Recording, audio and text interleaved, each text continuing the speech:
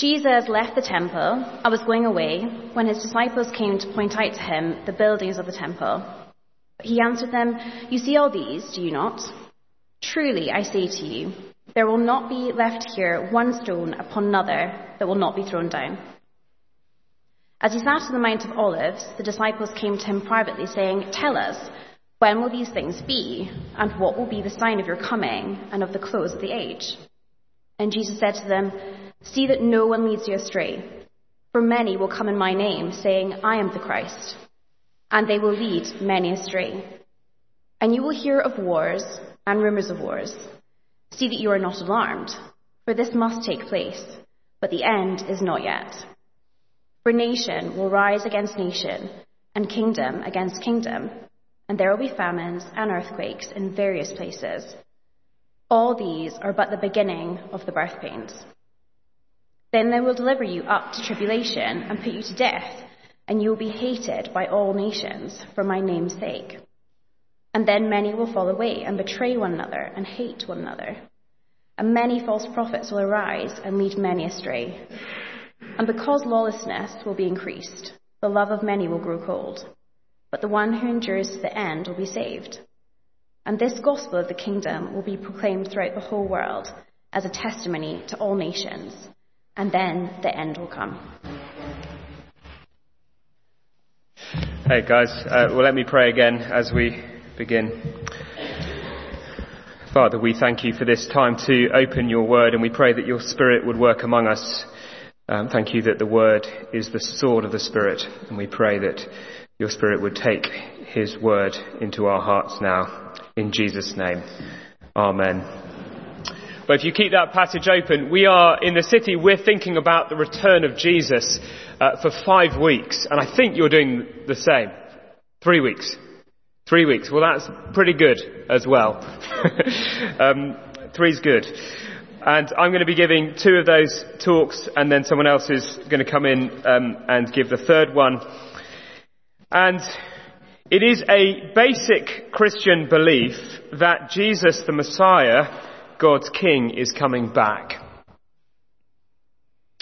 And he's coming back to bring the kingdom of God. When he does, it will be the end of time and the universe as we know it. There will be a judgment day for all humanity, and Jesus will be the judge. And then he will reign forever as God's eternal king over God's eternal kingdom. That is a basic Christian belief. Why? Because the Bible speaks again and again of the everlasting rule of God's king. And secondly, because Jesus taught a lot about his return. I don't know if you knew this. Someone's done some counting and has said that they reckon that in every chapter of the New Testament, his return is mentioned. I haven't done that counting, but he talks a lot about his return. A lot more than we think about it. Many of us Christians, I think we'd have to admit that we live as if his return is either of little or no importance. So what a great place to be for 3 weeks. And this section of Matthew's Gospel, Matthew 24 to 25, is probably the most prolonged and focused body of teaching on his return in all 4 Gospels. Just look at verse 3. It is a private conversation between Jesus and his disciples. Verse 3, they come to him privately, and then Jesus speaks for 2 chapters, all the way through to the end of chapter 25. And so therefore, in this section, Jesus takes his disciples aside and he teaches them privately about his return and the implications for them. If you are a disciple of Jesus, if you want to be a disciple of Jesus, you've got to understand this, Jesus says. Now, I assume in a group like this, there will be a spectrum of different kinds of questions about the return of Jesus. Will it really happen? Can we be sure? Why have we waited 2,000 years and counting Seems a long time, especially given the urgency of some of these words in the New Testament. Has something gone wrong? What will happen? What will it be like? Why is it necessary for him to return? What does it mean to live wisely in light of his return? And all of these questions are answered in this section. But the first thing that Jesus tells his disciples is that there will be a delay. There will be a delay. And that delay will be a time of great trouble before the end. So that's our subject today. There should be an outline perhaps coming up. We'll get to that in a second. That's the diagram that took me. You don't want to know how long that took me to draw on a computer. But that's our subject for today, the delay. The delay. Now, just look down with me at verse 3. The disciples come and they ask him two questions that set up the rest of these two chapters. Verse 3, they say, "Tell us, when will these things be, and what will be the sign of your coming and the end of the age?" So when will these things be? They mean there, when will the destruction of the temple be? That's a natural question off the back of verse 2. Jesus said, "You see all these?" So they come to him, they say, look at these temples, Jesus, look at these buildings, aren't they great? Jesus says, "You see all these, do you not? Truly I say to you, there will be not left here one stone upon another that will not be thrown down." They ask, when will these things be? And then separately, the second question they ask, what will be the sign of your coming at the end of the age? In other words, how will we know that you're about to come and reign? What will be the signal? Basically, they're asking, they want to know when the Messiah Jesus will come back and bring his kingdom. And that is a question that we should all have. But I want us to notice that Jesus doesn't immediately answer either of their questions directly. He will get to that in verse 15 next week. But not yet. Just look down at verse 4. See his first words. "See that no one leads you astray." Now, isn't that strange? Why does he say that? Well, because the first thing he wants them to understand is that there is going to be a delay. And that delay will be a time of great trouble and danger for his people. That is what verse 4 to 14 is about. So in these 10 verses we're looking at today, the period in view is on the diagram, or if you just go back to the diagram for a second, there we are, on the diagram, the period in view is between his resurrection and his return. That's the period in view in these 10 verses. And what's it going to be like? You can see that from verse 4, how it begins and how it ends. Verse 4, "See that no one leads you astray." And then verse 14, "And then the end will come." This whole period is bracketed by the resurrection and the return of Jesus. Now, why am I saying that this is about a delay? Well, three things in the text make it very clear that there will be a delay. Firstly, Jesus says all of these things will happen first, from 4 to 14, and then the end will come. There will be a delay. Secondly, if you look at what these things are, there will be a significant delay, it seems, because they're not things that can happen overnight. Verse 5, "Many false Christs will come." Verses 6 and 7, wars, global wars, apparently multiple. "All nations will hate you." Verse 9, well, they will need time to do that. Verse 14, the gospel going global. And so, just to think about this for a second, it doesn't seem like we're talking about a period of weeks or months, but years, decades, possibly even centuries. Thirdly, if you look at the rest of these two chapters, Jesus mentions 3 times explicitly that there will be a delay. Okay, I just want to show you this. So, chapter 24, verse 48. You just flick there. The wicked servant says to himself, "My master is delayed." 25, verse 5. As the bridegroom was delayed. And then 25, verse 19. Now, after a long time, the master of those servants came. And so Jesus taught from the start that there would be a significant delay before his return. I just want to come back to this issue of 2,000 years. The fact that it's been 2,000 years is no reason to suppose that his promise of return has in any way run out of steam. He said there would be a delay, a significant period. And one of the things we're going to see in this section is that his promise of return is as live as it ever has been.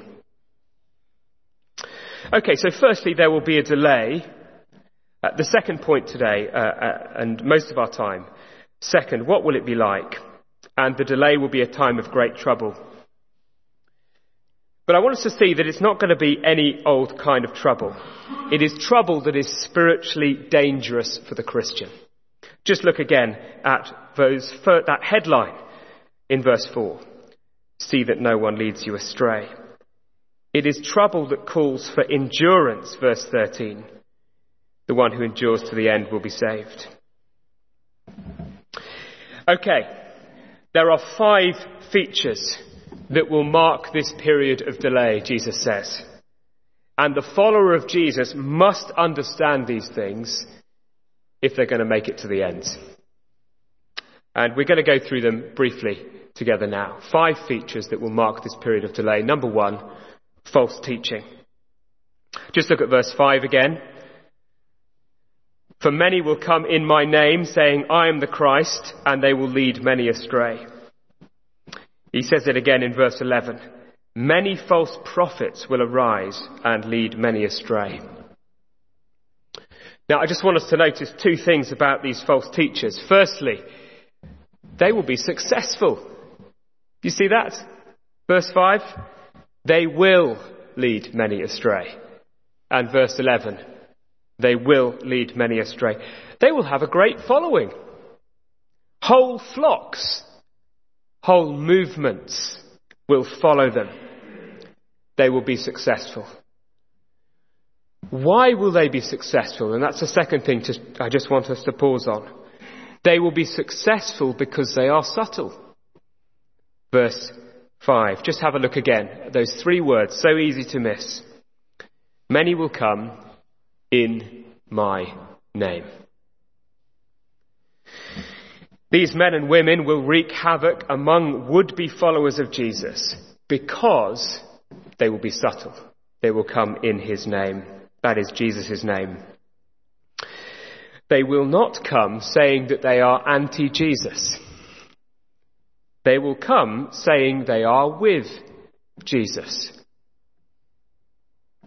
But then as they do that, they will lead people away from him in flocks. They will lead people away from him and his words in the Bible. As if they are the Messiah and not him. And so I just want us to get a picture of this. The picture that Jesus is giving is that throughout this whole period, the church will be assailed by successful and subtle false teaching. Generation after generation. Time after time after time. Right up until the return of Jesus. There will be no respite. I wonder, have you realized that? It's interesting, in these words, Jesus, of course, predicts the prophet Muhammad. Muhammad came in Jesus' name, actually. He came saying that he was building on what Jesus had done. He said he was the next prophet. But really speaking as if he were the Christ. He's been pretty successful.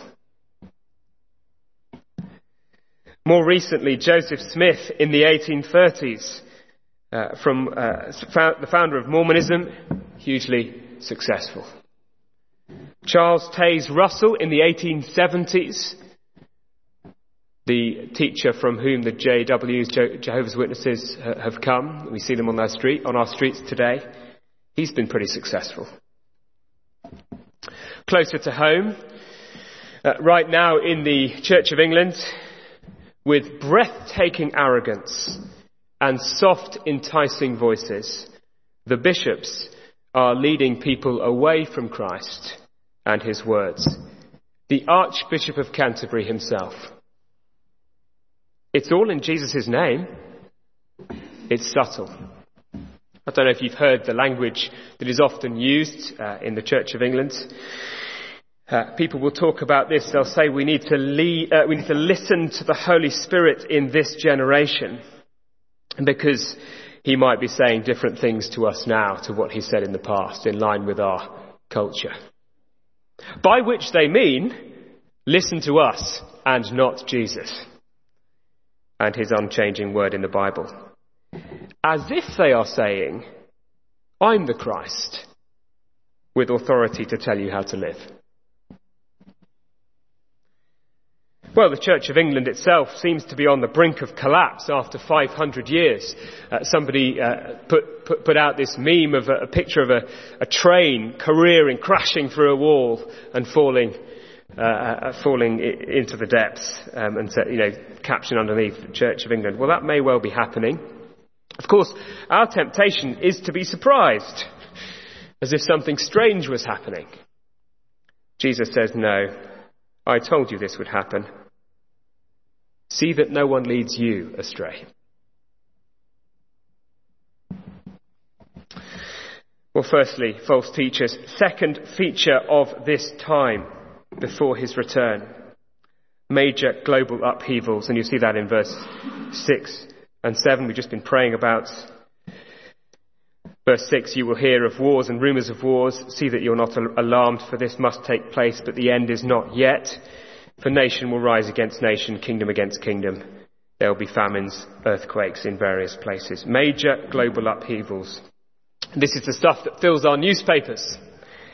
Ukraine and Russia, Israel and Palestine. But I just want us to look at those words in verse 6. See that you are not alarmed. In other words, Jesus says, don't be swept up by the hysteria surrounding major global upheavals. The world around will be alarmed. And the temptation for the church will be to join in. Jesus says, no, you, my disciples, can keep it all in perspective. These things are not of any ultimate importance. Just imagine this for a second. Just imagine this time next year, you're not meeting in this school. You're meeting in bunkers on Zoom, because World War III has begun. Now, this isn't a prediction, by the way. I'm not suggesting that I know, but it is, of course, possible. At that point, how should the Christian react? Well, we have to remember this. It is just normal, you'll be saying to each other over Zoom. It is just normal for this time of delay. These global events are the beginning of the birth pains, Jesus says. That means the background rumble that tells us in a general way that this world is heading for Judgment Day. But it is nothing to worry about for the Christian who knows that Christ is their Saviour and in whom they have eternal life. Actually, there's an inversion here. It's interesting, isn't it? So, far more dangerous than World War III in this period is false teaching. You might think it was the other way around. And perhaps as a church we do think it's the other way around. Far more dangerous, Jesus says. See that no one leads you astray. That's the headline. Don't be alarmed about World War III. Be alarmed about false teaching. See that no one leads you astray. Okay. Secondly, major global upheavals, the third feature of this period. And that's in verse 9, persecution of the church. They will deliver you up to tribulation and put you to death, and you will be hated by all nations for my name's sake. This is a troubled period for the church. I've just got two observations on this one. Firstly, do you see there, you will be hated by all nations. Not much is going to unite the world in this troubled chapter before the return of Jesus. There will be wars and rumours of wars, but one thing will unite the world, and that is hatred of the true followers of Jesus by all nations, including this one. Suffering and even death. Do you realise that? Even in Dulwich. A second thing I want us to notice is why will the world hate the church? Because of his name, for my name's sake. So, in other words, the world will turn its anger at Jesus onto his people through this period of history, Jesus says. You will be hated, but you will be hated because they hate me. And that's important. It is Jesus the world hates as it expresses its vitriol against the church. We see that becoming even clearer in Britain. You may find, if you're working, you may find that in your workplace, the more that you stand openly as a Christian, a Bible-believing Christian, the more they will hate you. You may find that. Don't be surprised. It's normal for this period of delay. You will not be loved for standing for the gospel in Dulwich. They may even put us to death one day in this country. Verse 9. Are we prepared for that? Will you stick with Jesus then?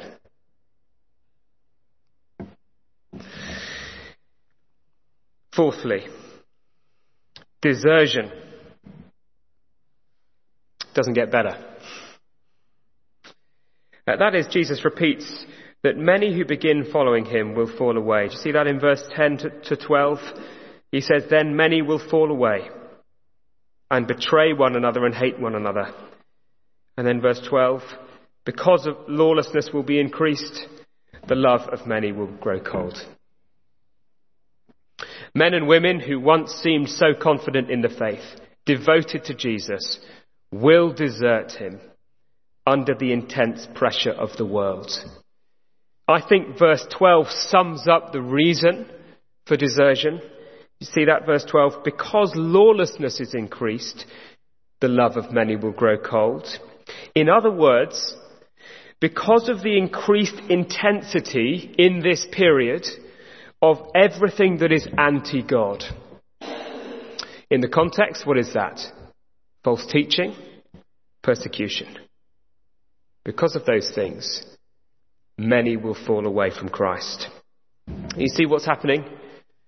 Because of pressure from without, persecution, and infiltration from within, false teaching, a deadly pincer movement, lawlessness, many will grow cold and fall away. Well, it really happens. I've just had news of another person who used to be on staff at St Helens Bishopsgate, who I knew, no longer calling himself a Christian. It seems I get news, and I guess you might as well, every few months. Notice as well that this will cause trouble and heartache within the church. You see that in verse 10? Many will fall away and betray one another and hate one another. In other words, those who fall away from Christ will hate those who remain with him and betray them. Don't be surprised that when there is trouble and heartache within the church, as many fall away from Christ. It was ever thus, and it will be until he returns. Fifthly, and finally, the gospel must go global. The fifth feature of this delay before the return of Jesus, verse 14, I think this stands out structurally from the others. This gospel of the kingdom will be proclaimed, notice not believed, but proclaimed throughout the whole world as a testimony to all nations, and then the end will come. I think this stands out structurally from the others because in verse 13 you get the kind of application of the section, the one who endures to the end will be saved, and then verse 14. And that is because I think finally Jesus reaches here the reason for the delay. There is a reason that there must be a delay before the Son of Man returns once and for all to reign on his glorious throne.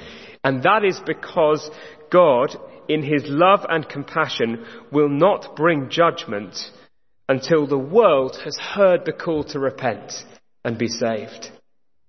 The reason for the delay. God is patient. He doesn't want anyone to perish, but all to come to the knowledge of salvation. And so the gospel must be proclaimed to the whole world. It must go global. But as soon as that task is finished, notice, then the end will come. Why? Because at that point, there is no reason for delay anymore. No more reason for this broken, rebellious world to continue. As soon as that's done, the end. I just want to pause on something here. Sometimes in churches we hear the idea that as the kingdom of God comes now, in this age, so society will kind of get better and be transformed. The world will slowly get better, more godly, as things go and as the kingdom grows. Well, I think there is such a thing as being more optimistic than Jesus. And I think that is an example. I don't see how we can believe that in light of these words. I don't see how we can believe that the world is going to get better. How is that possible? With wars, global wars, continuing right until the end. Persecution. Rather, he said that nothing would get better before his return. The only thing that will progress in this period of history, the last chapter, is the message of the gospel. Well, one implication for us, very simple implication for us as Christians, and that's in verse 13. The one who endures to the end will be saved. That's the application. It is not the one who starts, but the one who makes it to the end who will be saved. For me, the word dogged comes to mind. So I'm reading Lord of the Rings with my eldest son Alfie, which is a great pleasure. And we've just entered the mines of Moria. By the way, if Lord of the Rings is not your thing, you can switch off for just a couple of seconds. We just entered the mines of Moria, and it says that they kept on doggedly in the dark, knowing that all kinds of dangers lay ahead. The word dogged literally means having or showing tenacity and grim persistence. Well, there is something about that here. The person who makes it to the end and doesn't desert will be doggedly committed to Christ and his word in the face of many dangers. And so the question to all of us this morning, are you a dogged Christian? I think of older Christians I know who have many more miles on the clock, full of joy and grace and love, but dogged after many battles and struggles.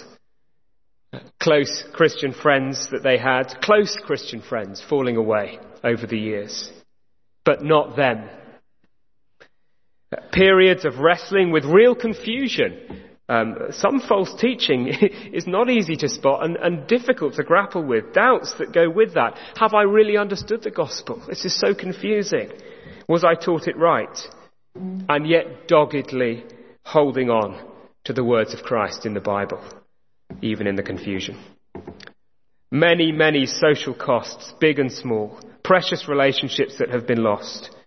Being sidelined in the workplace, but doggedly committed to Christ and his word. What a great prayer for you to pray. Lord, help me to be wise about the present and to make it to the end.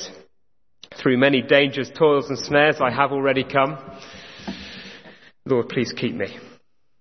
Just a brief word as I close for someone who perhaps is here and not a Christian, and it's great that you're here among us. I just want to pause on 3 bad reasons I often hear, 3 bad reasons for dismissing the claims of Jesus. Number 1, it's been 2,000 years. He said there would be a delay. Number 2, the world around seems to have got no better since he came.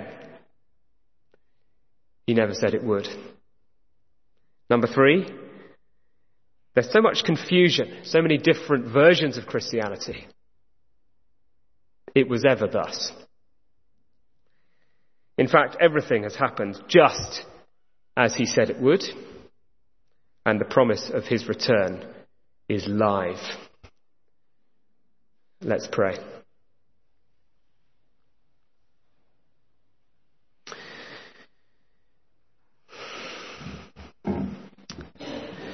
Father, we pray that you would help us to be wise in the present. And we pray that you would help us to be dogged and to hold firm to Christ as our Saviour and Lord right until the end. And we ask it in Jesus' name. Amen.